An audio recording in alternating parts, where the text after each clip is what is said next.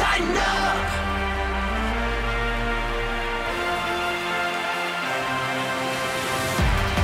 This is the OTP presented by Farm Bureau Health Plans. Let the experts at Farm Bureau Health Plans coach you through it when you need great health care coverage at a price you can afford. They've been protecting Tennesseans since 1947. Back from Indianapolis, Indiana, and the NFL Scouting Combine, Amy Wells and Mike Keith, glad to have you with us. Glad to be back at St. Thomas Sports Park. Yes, it always feels good to be home. Have you heard the talk that we may be going back to Indy? No. Yes, Indy is apparently not out of it. Well, that's what I want to hear. Rise up, Indianapolis. They are reporting that Indianapolis is not eliminated for next year. Of course not. That don't rule them out. They're back into it. And that makes sense in every sense of the word because, A, maybe Indianapolis will up their bid considerably, and the NFL will happily say, sure, we'll stay there for more money.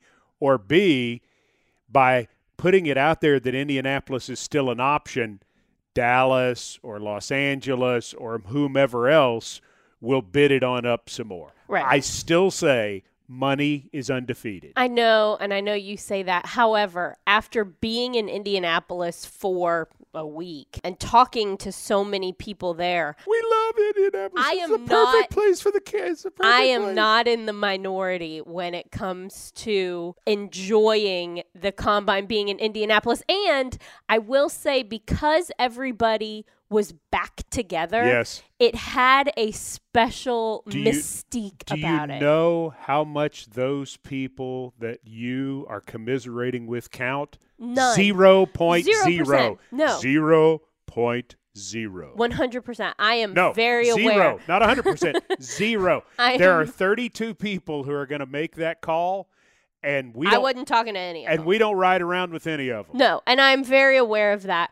But the public opinion was that, oh man, Indy really is a great spot. And there was the extra benefit that everybody was getting back together. So it seemed like this magical, wonderful experience. Like the first time you go to Disney World when you haven't been in like 30 years, you walk in and it's like magical and wonderful. And then you remember like, oh gosh, there's a Coke lot of costs things about this that $17. suck. Yeah. We weren't in that place. Indy was the magical NFL paradise where everyone you've ever met Yeah. is there. It was like that for a week, though, Yeah. because it For was who? For me. Okay. Because it was so good to see all of these people that you haven't seen It was in fine. years. They did a nice job. They always do a nice job. It'll be fine other places. You're such a hater, man. No, I'm not a hater. I'm a realist. It's about the dollars. I think that. And if Indy's willing to spend the most, it's the greatest place on earth. See, I And think if this Dallas last week is willing, helped their case. I don't think it did in the least because all the people who are saying it helped their case, 0.0 will their opinions count. None. It'll be who writes the check. Now, if the other people don't write a check, we're going back to Indianapolis. If Indianapolis writes the biggest check, we're going back to Indianapolis. But that's what it all comes down to. They don't understand. care if you can get an MRI in a special place or a reservation at St. Elmo's or, whatever and whatever. It doesn't make any difference. All they're concerned about is they want to take this thing around. They want to make it the new draft because moving the draft, everybody said when they moved the draft out of New York City, this is stupid. This is a waste of time. Yeah, wrong. Wrong. What's it like having a heart of stone? It's great. It's sad. It saves me a lot when they do an EKG. It's just, it was good But I to loved be it. back. Peter King's out there, Ian Rappaport. Don't rule Indianapolis I'm out. And all I could think is, that's what you're being told. And I'm not saying they're out. I'm saying if they write a big enough check, they're not out. I think there were some people who matter somewhere. Who? Coaches? No. General managers? No. They've asked coaches and general managers to hold their opinions on other things. Remember, the general managers threw a fit when they decided to have the draft remotely a couple years ago. They Threw did. a fit. Well, guess what we did? We did the draft remotely. We did the draft remotely. Yeah, we did. Ching. Ugh. And I'm not talking about the trolley. No. I'm talking about the cash register. This is just so Money disheartening. is undefeated. This is so sad. Am I wrong? No. Thank you. It was so great to be in Indy. Well, it was great. And listen, I like Indianapolis. I'm married to a Hoosier, so I have no problem with the state of Indiana. I think they do a fantastic job. I don't have a deep sentimental love for it because I know. Because you have a heart of stone. Right. And I also know it's going to move. If it doesn't move next year, it'll move the next year. They're going to move it because it's an event. Okay, if we're going to move it, can we not move it to L.A.? No. I mean, the first place I think it's going is Dallas. Okay, Dallas is a good transition city for those of us who don't like this change. Will I think you that's wear a cowboy hat during the entire combine? No, and I might bring like pictures of my favorite places in Indianapolis and like put them up on the walls. Steak and Shake? I ate a lot of Steak and Shake this last week, yeah. Well, I mean, we don't get in the really good places. We go to St. Elmo's. We've done that. We didn't this past trip, but we have done that. We went to a place called Nada. We went to Nada. Which is really good. There's a Nada in Nashville, right? There is. There's one I'm over going to have in to hit Midtown. It's very good. Yeah, boy, it was great. We ate good food, but there's some places like the little... Do you think people care about this who are listening to the OTP? I think they care about me being sad. Well, I think they care. Yes, they care about you. I think they care about my feelings more than you do. It's not about anybody's feelings. I'm not going to agree with you just to make you feel better. That would be intellectually dishonest. That's what I want, though. That's what I'm waiting for. No, you're not getting that out of me. So sad. It's so... All right, can we tell people about what we did in Indianapolis? Because we talked to some really cool people about non-moving trauma. Well, here's the theme of this OTP, and this is really OTP Combine 7. We learned about some neat things that we want to share. Mm-hmm. And one is about a person that you're going to want to know going forward. Another is about a team that I think is going to be a real pain to everybody in the AFC in 2022. And another is about a website that we discovered. And let's start there. Talk me through your thoughts on the 33rd team. The 33rd team is awesome. I think I have it pulled up on my computer right now, actually.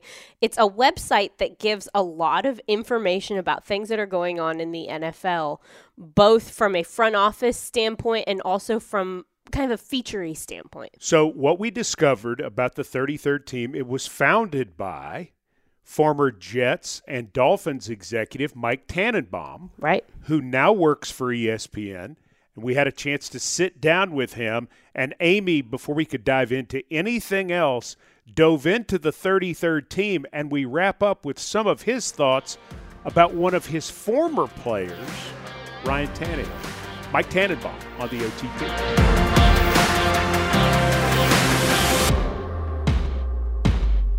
So, Mike, I guess our first question for you is about the 33rd team. This is something that we have been talking about for a couple weeks now. It's something that has really been exciting for us to find. Tell us about the genesis of that project. Yeah, I'm so glad you asked me about that. When I was fortunate to become the front office insider for ESPN, I knew I needed help. And I just believe in helping others get to where they want to go. So hired a couple students from UMass where I had a couple scholarships. That's where I won. And they helped me achieve my dream, so I wanted to help others get to where they wanted to go. And I was talking to Greg Schiano and Jim Caldwell, and they were two coaches that were between opportunities. And they're like, hey, we would really like to stay current as well. And there's so many students that would give their left arm a leg to get their foot in the door. So I just started matching students who had dreams and coaches that needed help and put the two together. And 2 years later, we've placed 12 men and women in the NFL because the work they've done with coaches makes them really valuable and attractive to teams. And then we put out a completely free newsletter that if you go to the33rdteam.com, you can sign up for. And then we have a weekly Zoom call, and we just talk about the issues of the week. So 2 weeks ago, Dan Quinn and Jay Glazer led a really meaningful discussion around mental health and things to look out for and how we can help one another. Last day we had a discussion led by Ray Farmer and Rick Spielman about the combine and things to look for. And we have former players like D'Angelo Hall on that want to transition to the front office or coaching. And we just try to put out, meaningful content that kind of adds to the discussion. So when you're starting this, did you think, oh, we'll have a lot of content? Or was this, oh, we can get kids put in the NFL? It was really more of like supporting. It really started with me. Like I needed help and they needed experience. And then it just mushroomed from there, and all these coaches needed support. And then about a year and a half ago, we're like, you know what, we're gonna do a weekly Zoom call, and then we're like, you know what, we're gonna share this content with the football world, and now like 50,000 people get our newsletter. We got a pretty big following on Instagram, and we're just gonna keep putting out our content for free and just try to help others get to where they want to go. I don't mean to sound demeaning because you've run teams, so you know this, but are you even surprised at how well received the content is? Yeah, because it's great, Mike. Yeah. I mean, we really enjoyed it. Yeah, Mike. I'll tell you why. Like yesterday, Brian Schottenheimer wrote an article about the combine. So 3 weeks ago, Brian is coaching Trevor Lawrence, and Brian's coached Mark Sanchez, Phillip Rivers, Drew Brees, and now like he could take all of us behind the curtain of like what he would be talking to Malik Willis and Kenny Pickett about. And, we just think that's pretty unique content. It's really cool because, like, Jack Mumbert is with us. This is his first combine, and he looks like a kid on Christmas morning. For us who've been doing it for a while, we're still just as excited. And I think what you're saying is you want to share that same feeling that we know how lucky we are to be involved with the National Football League in whatever role we have and give people that opportunity to see that they can do it too. Yeah, and there's so many students that just want to get their foot in the door. So I always tell them, like, hey, we'll pair you with a coach. Go write an article, and now you have meaningful experience for your resume, and our site has great content. And then on the other end of the spectrum, there's people like the John Foxes of the world that, they have so much to add. And, like, people I haven't heard from John in a while. I'm like, John, like, let's get you with our editor, and you speak to him for 10 minutes. Like, why'd you enter coaching? Like, why do you coach? Let's just start with that. He wrote a great piece. And, there's been a lot about hiring in the NFL and great conversations about what hasn't worked with the Rooney Rule. Bill Pulley wrote an article like, why did he hire Tony Dungy? Like, take us into the room, Bill. Like, you hired Tony Dungy at the Colts. Why'd you do that? All right, so let me ask you to put your GM hat on and give us some insight right now. Combine ends. We all go back to our respective 32 cities. What happens then with all of the information that is gleaned at the Combine?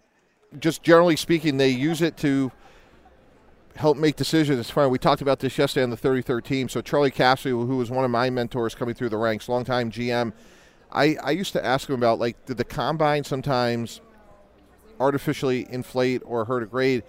And he said that they used to do a report that the most accurate grades in the whole evaluation process was the quote-unquote pure football grade, so the grade they put on at the end of December. And anytime, like, you moved off of that you could, but you have to have a good reason. So you bring up a great point, Mike. If someone runs faster or jumps higher than expected here, let's keep that in context. Let's go back and look at the film, and does that match the film? So how does the free agency aspect of it and that part of the offseason that's quickly approaching maybe shape the lens with which you're looking through to see the information that you've gathered at the Scouting Combine? Yeah, it's a great question. And let's talk about the quarterbacks for a second. The strategic planning that goes on is really unbelievable. A year ago, Mitch Trubisky he's out on the streets, signs a 1-year, $2.5 million deal with the Buffalo Bills. In my opinion, he'd probably be the first quarterback taken. And that's why he's going to get a big deal coming out of Buffalo and not playing this year, because Kenny Pickett, Malik Willis, Sam Howell, Desmond Ridder, there are some answers, but there's a lot of questions around them. So you bring up a great point, which is the juxtaposition of the Combine and college here and then the pro side here. And if you're running a team, you're saying, what's the most efficient way for us to check off the needs that we have? This draft and what it sort of factors into. And there was a lot of speculation that this draft a year ago would be fantastic because so many guys decided to come back for the 2021 college season. Do we see that depth that we anticipated a year ago? Did it turn out that way? I think by position, yes. So defensive end, we could get into the Jermaine Johnsons of the world, the Ojabos. Obviously, we know about Hutchinson and Thibodeau. Certainly at receivers, there's 8 gazillion of those guys. But they're candidly, like, quarterbacks, I don't see it. Off-the-ball linebackers, okay, not great. Safeties, okay, not great. So I think that whole COVID force multiplier thing, I would give that a little bit of a grade of incomplete. All right, so let me go back to that another way. Do you think next year we're going to see more of that depth? Will it continue 22, but then also 23, 24, maybe a little deeper, like with linemen, for example? Yeah, I think so. And I think because they were able to keep their eligibility, so for the guys that had to be a little bit more developmental, I think we'll see that maybe, if not certainly because of this year, we should see it in 2023. Are there major stories this offseason that you're excited to see how they pan out in the coming weeks? I think it goes back to the quarterbacks. Starts with Aaron Rodgers. What does he do? Here's an all-time great, reigning MVP. What does he do? Russell Wilson. I think it's time for Seattle to move on. They're the fourth best team in the NFC West, and see how it plays out. I'm biased. I'm a big Ryan Tannehill fan. I think he's a really good player. He had a bad day against Cincinnati, tip pass here or there, but I think Tennessee's really well suited at the quarterback position. Let's talk about Tannehill for a second, and John Robinson and Mike Vrabel with that. Here, final regular season game. We're playing at Houston, blowing a 21-0 lead. It's 21-18. It's third down and forever. Ryan Tannehill throws a guy off his back somehow, rolls to the right, completes a 40-yard pass, takes the Titans down for a touchdown, and then runs the last 4 minutes out of the game. Titans get the number 1 seed. Everybody in Nashville is saying, hey, without Ryan Tannehill, this doesn't happen. 2 weeks later, it's like Ryan Tannehill has a bad day. He makes a bad decision at the end of the game. And some people are ready to throw 32-16 over the last 48 games away. As the GM and the head coach, how do you maintain the balance on that? Yeah, I lived it. When I was privileged to get the job with Miami, I called up the owner like 3 or 4 days in. I'm like, we got to sign Ryan to an extension. Like, this guy's too good, too smart, too talented, too high character. Like, this guy's really good. I always felt like it was taken for granted. And not only is his record, the 32-16, interesting, but there's another way to illustrate the same point, Mike, which is take him out. Who are you getting? Who are you getting? Who are you going to put in that spot that's better, more durable, higher character? What's the price? Like, he's a really good player at a really important position, and tell me who you're going to get to. And so if I was getting pushed back in the building, that's simply how your question is about Ryan Tannehill. My question is who you're going to replace him. Well, he's played really good football. We're fans, so we're. I know that. And when you see the whole thing, you can't take one piece and just make a decision. Particularly when you've been a franchise that's had quarterback problems since Steve McNair. That's right. And if you don't have stability at quarterback, you ain't got nothing. That's exactly right. And again, that's where. And one of the problems with Ryan, and I've told him this before, is like he brings no attention to himself. It's always his fault. He gives credit to others. That's why his teammates love him. But what happens is people take that for granted. And again, Miami hasn't replaced him since he's left. I mean, that's just the reality. Like, objectively, they have not played as well as quarterbacks since he walked out of the building. And I see the same thing with Tennessee. And candidly, I think they're lucky to have him. I think that was a great trade by John, and I would keep him for as long, like in the foreseeable future. And look, that doesn't mean if a opportunistic second or third round pick, yeah, keep adding a guy, keep developing another guy, but you can win a lot of games with Ryan Tannehill.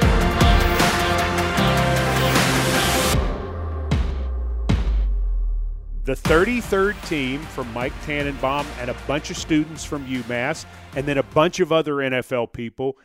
It's a really fun, interesting read that has a lot of credibility. There's really good stuff there. Absolutely. It's a very easy way to absorb a lot of NFL information that you may or may not get other places. And the fact that he is using it to help people really get a foot in the door and get some opportunities makes it that much cooler to me. All right. So later in the week, I think we're going to go ahead and run our interview with Cynthia Freeland from the NFL Network. And we had a chance to sit down with her and talk about all of her numbers. Yes. And she is such an interesting person. Amy immediately bonded with her. She's now your close personal friend. You're probably going on some trip with her, I would imagine. That she's planning because she can do numbers. Because she's amazing. Yes. So that's coming later in the week.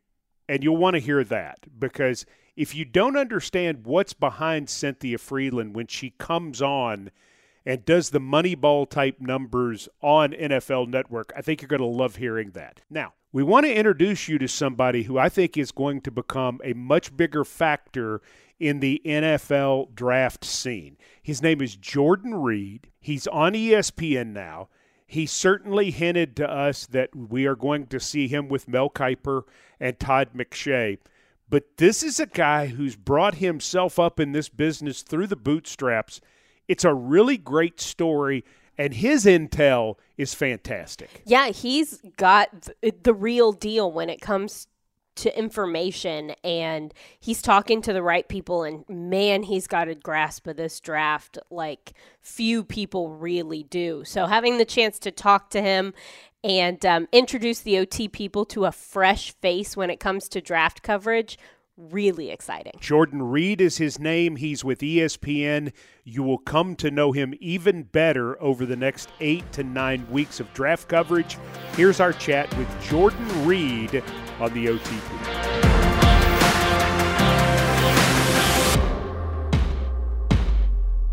Let's welcome this newcomer to ESPN, Jordan Reed. How are you? I'm great. It's a pleasure to be here. I'm just happy to be back at the Combine. That's Isn't the it great nice? thing. It's so great just being back around everybody, seeing everybody back on Radio Row, and just having a semblance of humanity. So what is it like to be known as a draft expert? I wouldn't say expert. I don't like using that word. But they call you that at ESPN. That's what it says at the bottom of That's the what screen. it says. It's Jordan Reed, ESPN draft expert. They do, just because it's a big guess. That's exactly what the draft is. I don't think there's any type of expert or nobody can predict the future. It's just an educated guess. That's what I like to call it. So, but the great thing about the draft is that, of course, it comes around every year, and each one is so different. As you guys can see, no draft is the same, and I think that's what's so different about this year's draft. What do you think got ESPN on your trail to get you over there and move you into this role when they already have Mel Kiper and Todd McShay? Yeah, well, the thing about it is that this was completely unexpected. I had no idea that they were coming after me, and I actually started my Twitter account, I believe it was in 2016, and I operated under, it was called J Reed Draft Scout at the time before I switched it to Jordan_Reed, and I just tweeted out my thoughts about guys and film clips of how to scout and then what I saw in those players, and my following built it up out of nowhere. I don't really care about followers or anything like that. It doesn't really matter to me, but it just continuously growed, and I actually started at a website called blogger.com. I don't even know if that even exists anymore. So I was always a person that just wanted to talk about sports. I've always been a huge sports fan growing up. So whenever there was breaking news or anything like that, not just football, whether it was basketball or hockey or baseball, I just wanted to jot down my thoughts. But with me being a college athlete, I just could never attack it full force or, press the gas and then go forward with it, just because I was playing college ball. And then, it just doesn't look right if we have a college athlete commenting on stuff like that. So I just kept it in my blogger website. And then once I started coaching full-time at my alma mater, North Carolina Central University, I operated under an anonymous name, just tweeting out things, and nobody had any idea that I was doing it. And, I didn't say anything negative, but I just talked about guys and what I saw, what were their positives, what were their negatives. And then once I stopped coaching in 2018, that's when I attacked it full force. And I started with a small website called cover1.com. I was writing for like $5 or $10 per article.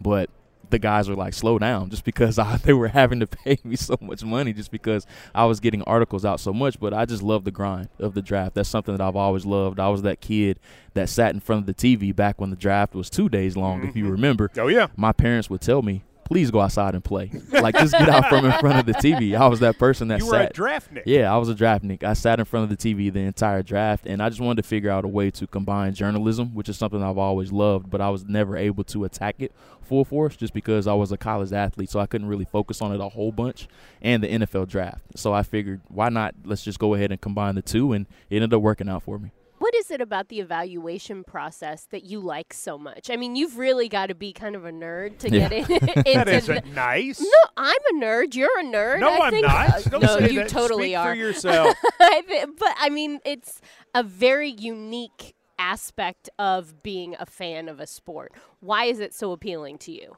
Well, so at my alma mater, North Carolina Central University, my final 2 years, I was the recruiting director.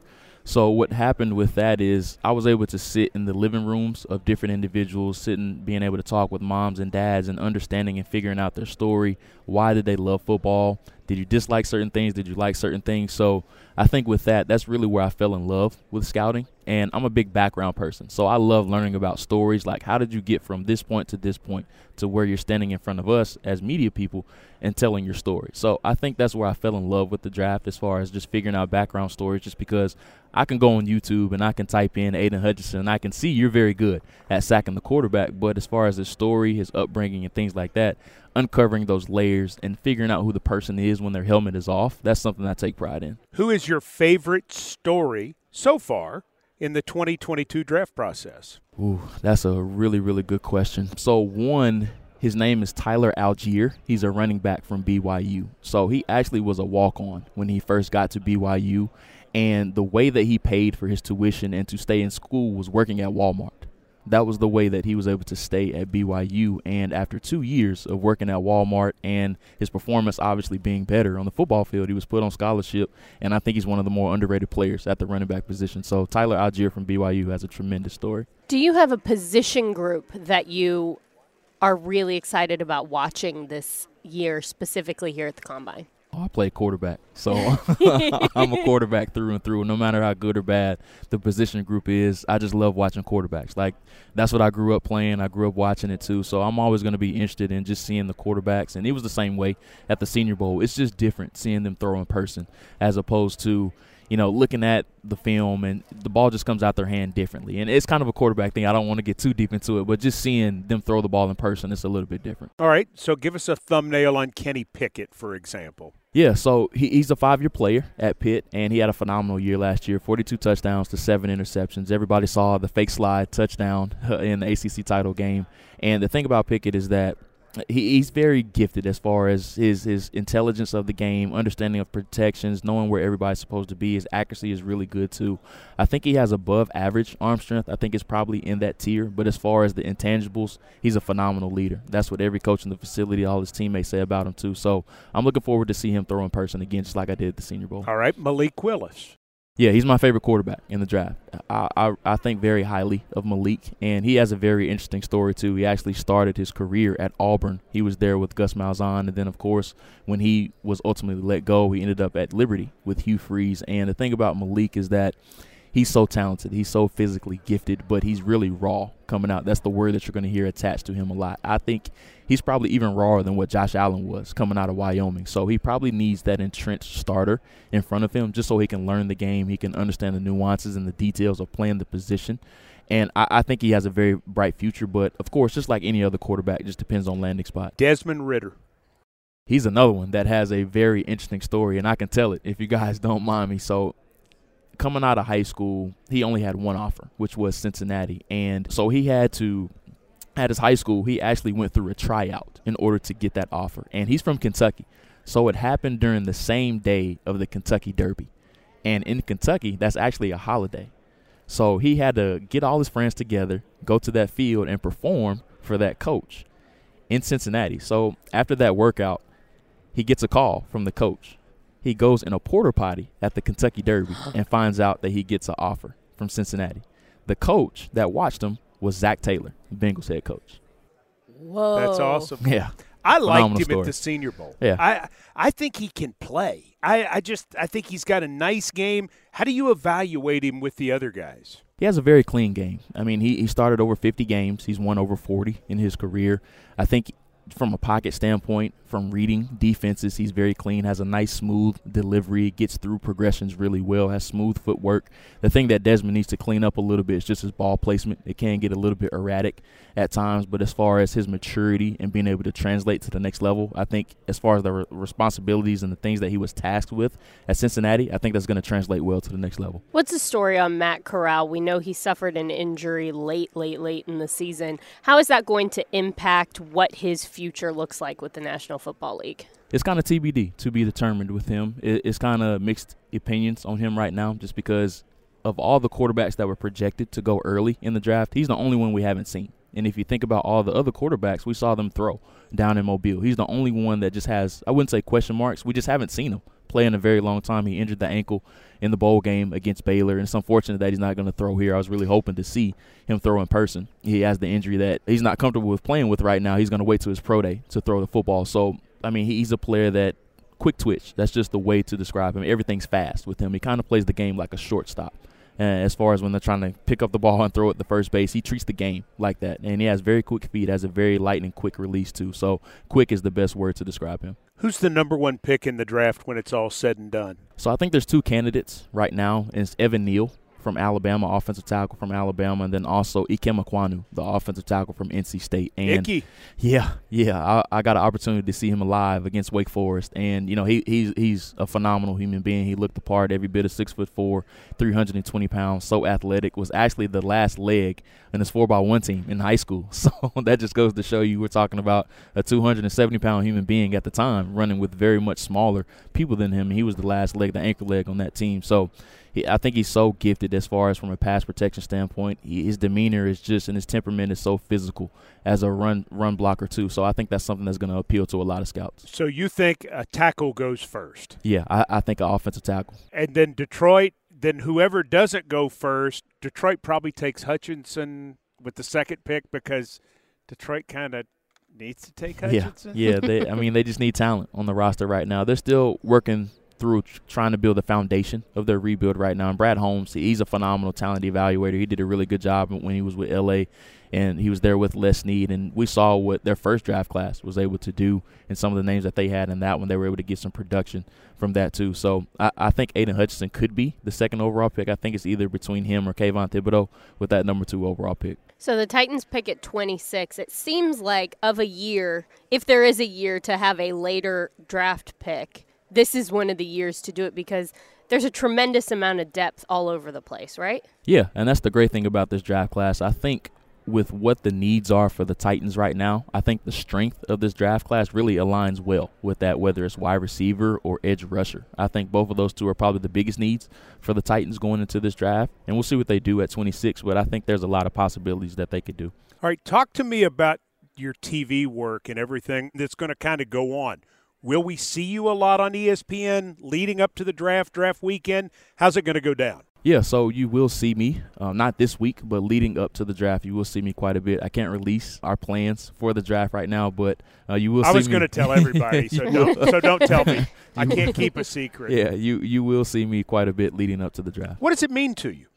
Oh, it's huge, just because actually I didn't share this when we first started. My nickname growing up was actually Mr. ESPN, just because I sat in front of the TV, ESPN, and whenever something came across the ticker, I would let all of my friends know before it even before. So you're the dude who dreamed it, and it's happening. Yeah, that like you're going to be giving a lot of TED Talks. Yeah. I am. But I mean, it's got to feel remarkable. It does. It does, and it was a surreal moment for me just because I have twin daughters, and both of them, they'll be 3 years old in May. And my wife actually taped when I was on TV the other day and showed it to them, and they were saying, "There's my dad," when it popped up on TV. So that was like a surreal moment. Just seeing both of my daughters say that on TV was a phenomenal moment. That's awesome. That is tremendous. Yeah. So you're going to be doing stuff with Mel and Todd McShay? Yeah, we're all three. Are you going to yell at them, argue? Yeah. So I'm probably going to have to sit in between them to keep those guys from killing each other. But yeah, me, Todd, Mel, and then also Matt Miller, who we just brought back too for ESPN. All 4 of us will be working and collaborating together. This is really awesome stuff. We appreciate your insight, and thanks for sharing your story with us. I mean, this is good stuff. This gives you faith in the business. So good job, Jordan Reed. Thank you. Absolutely. Thank you guys for having me. It was a pleasure.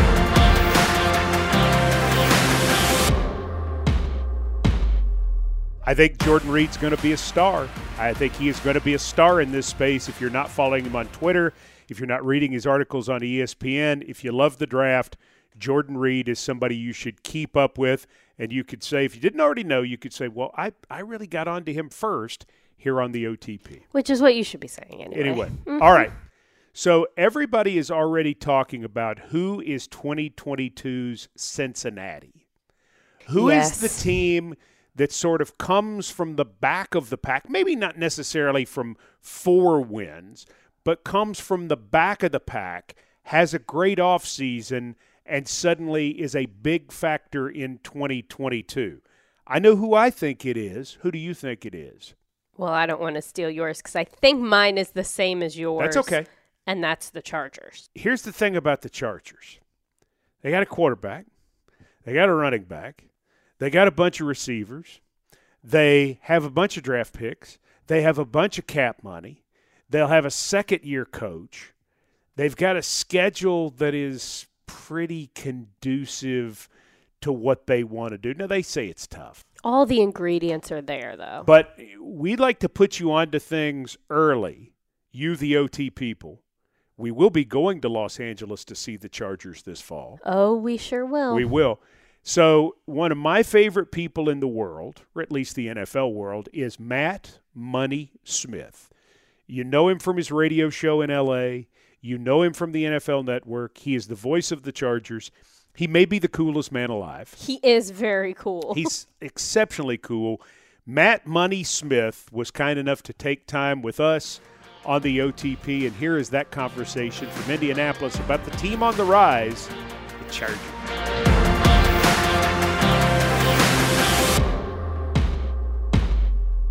All right, Money, you got the whole crew. You got Rhett Bryan, you got Amy Wells, you got me. We're talking Chargers, 9-8.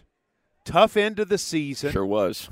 But what a ride the Chargers had in 2021. So first thing I want to ask. Go. Because, you can ask. So I come from the world of music before I got into sports. And, a lot of times if you were an opening band, the guy that's producing the show for the headliner, maybe those drums aren't quite as loud. Maybe that guitar ain't quite as crisp. So with two play-by-play guys, is my mic on par with yours? Are our levels good? Sound better. Are we even?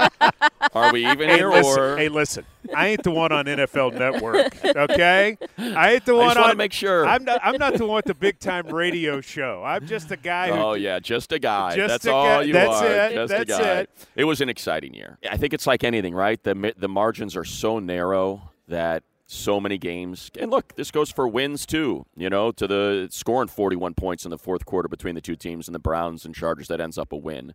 Letting the Steelers come back into that game, that ends up a win. The Bengals come back, after the Chargers were up 24-22, and that's a win. So I think for all the people that are playing if it's just this one game, it's like, yeah, don't forget there's some wins in there. That was just the character of the team. It was not just peaks and valleys throughout the season, but in every single regular season game, which, made it as entertaining a season as I've ever called. Unfortunately, one more win would have been great just to get into the tournament.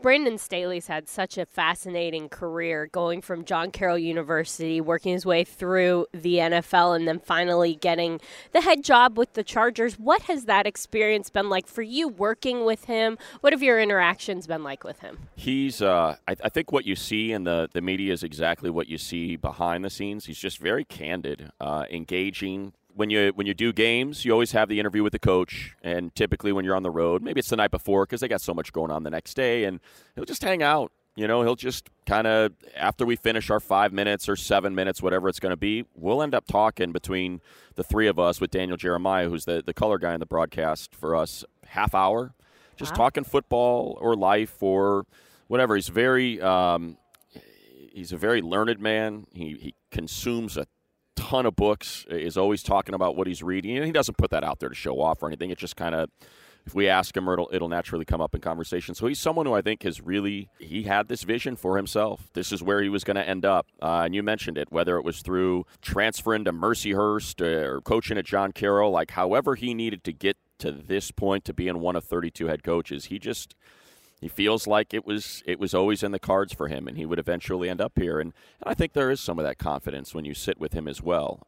I really enjoy him. I really do. He's a bright football mind. I don't think there's any question about that. But I think it's also, I think it's good for casual fans what Brandon does in his pressers. And I don't think he's trying to talk over you with too much football jargon. I think he just enjoys kind of explaining, hey, this is how we play. This is what we want to do. This is what's important to me. And I think a lot of fans have really enjoyed it.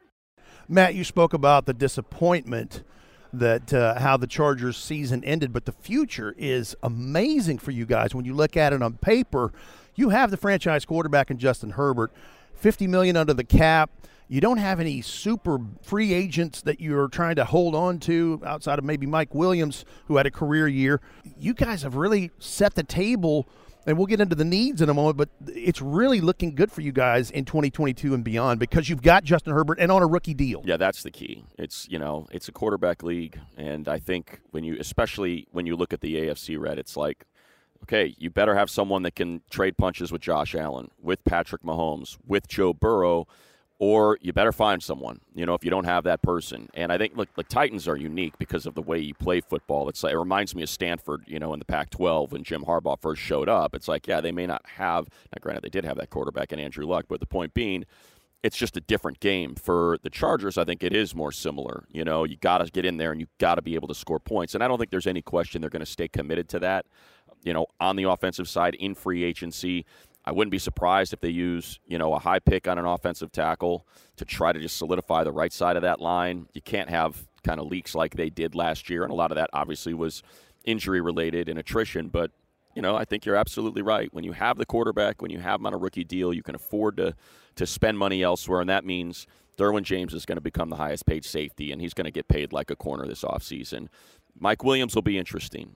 They're very excited about Josh Palmer and, what he was able to do when Keenan went down. So I don't know if that's a franchise tag, if it is a team-friendly long-term deal, but it is hard to tie up that much money in that position when you already have Keenan on, a top 5 wide receiver salary. Now, Justin Herbert, we've got to talk about the success that he's had in such a short career. He had 38 touchdowns, over 5,000 passing yards, over 400 completions, and had a Pro Bowl season. Are you surprised that he has had that success so quickly, or is this exactly what he was supposed to do? Yeah, I'll tell you, I am surprised, and it's probably because I had too much information living on the West Coast and watching Pac-12 games and watching him play at Oregon. Look, not to take a shot at Mario Cristobal, but he just didn't use him right, and that's the way that coach wanted to play football. They wanted to run the ball. They wanted to ensure they did not turn the ball over, lean on their defense, and he just never let them cut it loose. And so I think you could tell by the way he played in college that was the directive. Under no circumstances are you to turn over the ball. And that led to a lot of aiming his passes, never quite cut it loose. And it was actually here, I was standing on the field when he was going through his throwing workout. And I can't remember who it was. It might have been Napper, actually, sadly to say, because we just lost him, that just kind of said, hey, dude, cut it loose, man. You got the best arm here. And all of a sudden, he put on a show.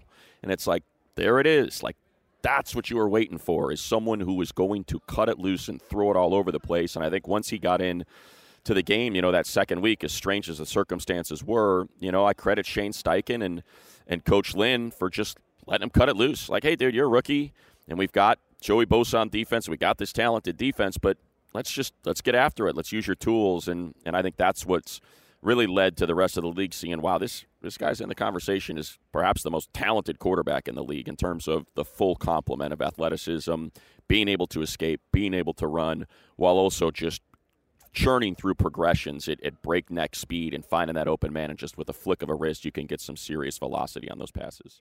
Interesting as well that I have a friend out on the West Coast who told me that personality-wise, they had questions if he could do that job.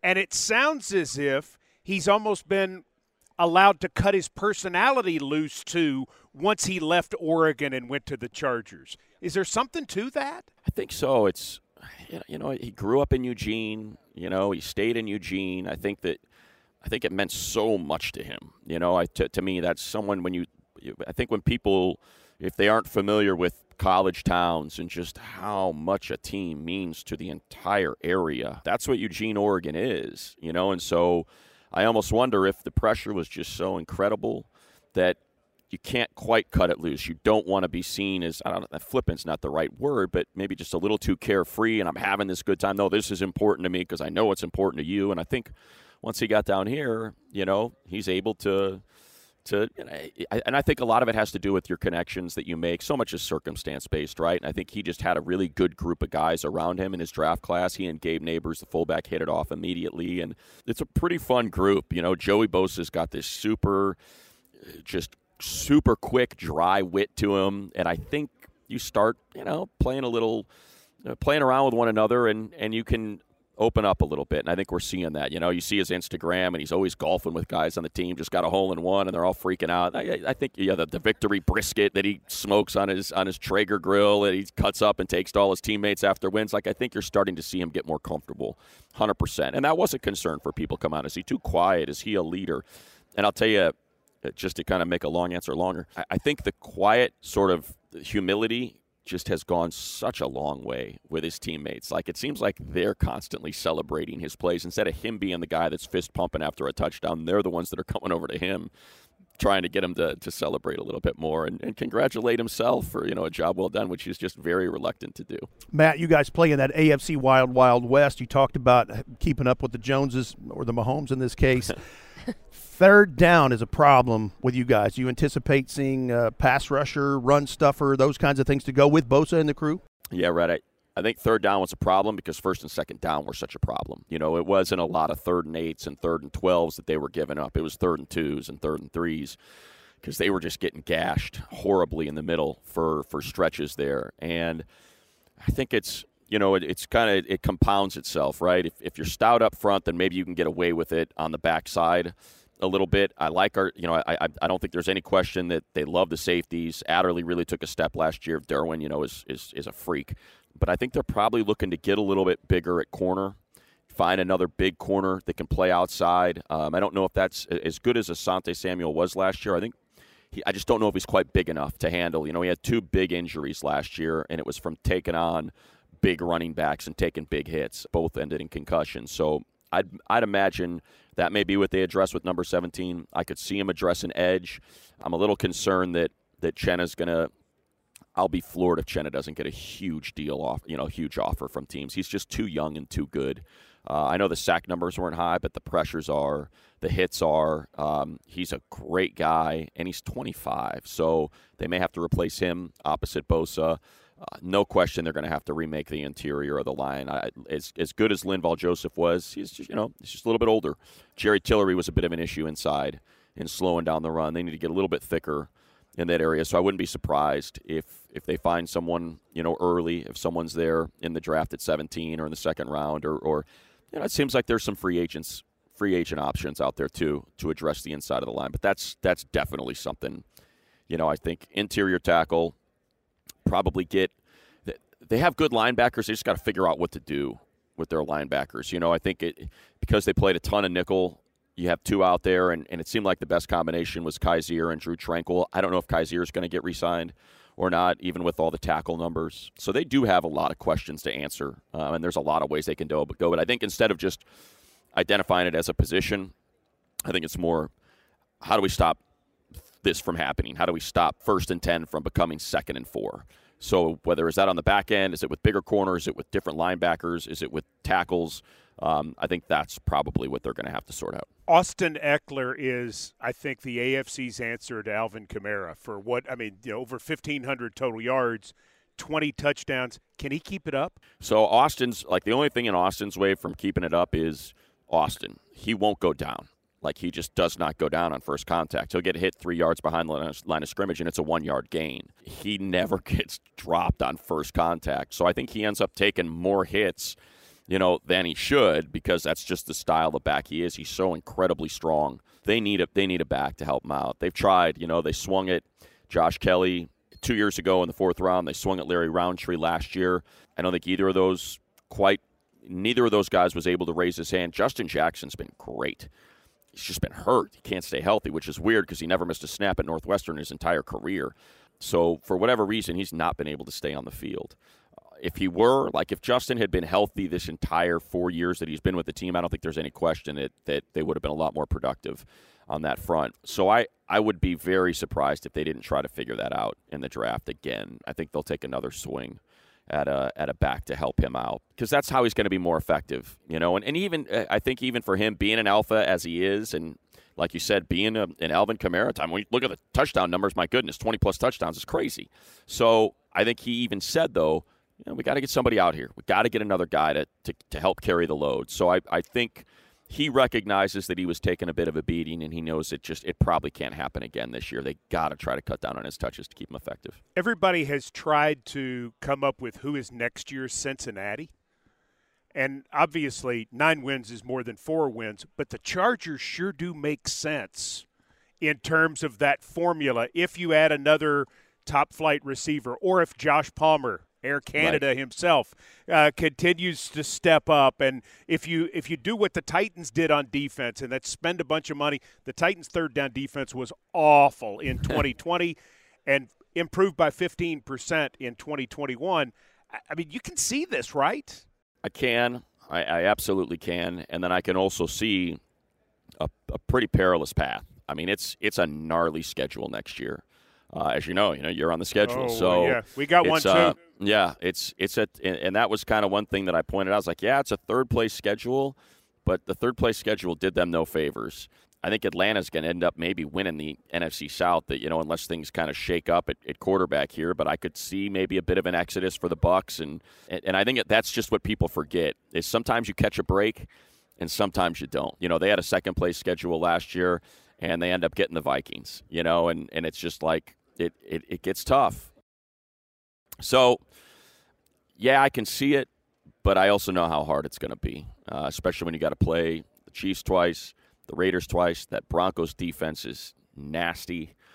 Who knows what's going to happen with their quarterback position. If they drop a quarterback in there, that's as good a group of skill players as there is in the league. So it could happen, but it won't. And look, it wasn't easy for the Bengals. Right. It's like that was a tough division. I think the Browns were the most talented team in the division. They obviously caught a break with attrition to the Ravens.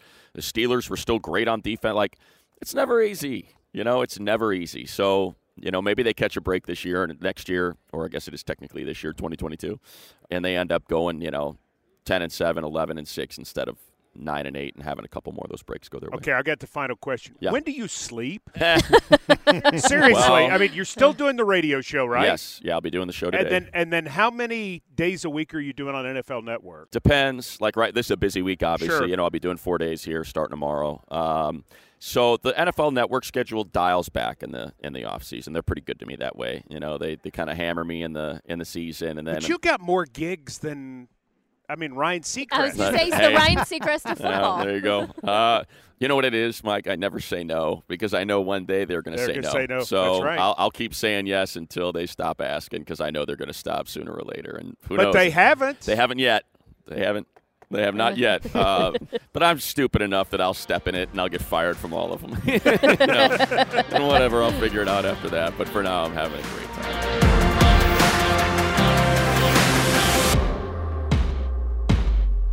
Money Smith. If your nickname's Money, you just got to be cool. Yeah.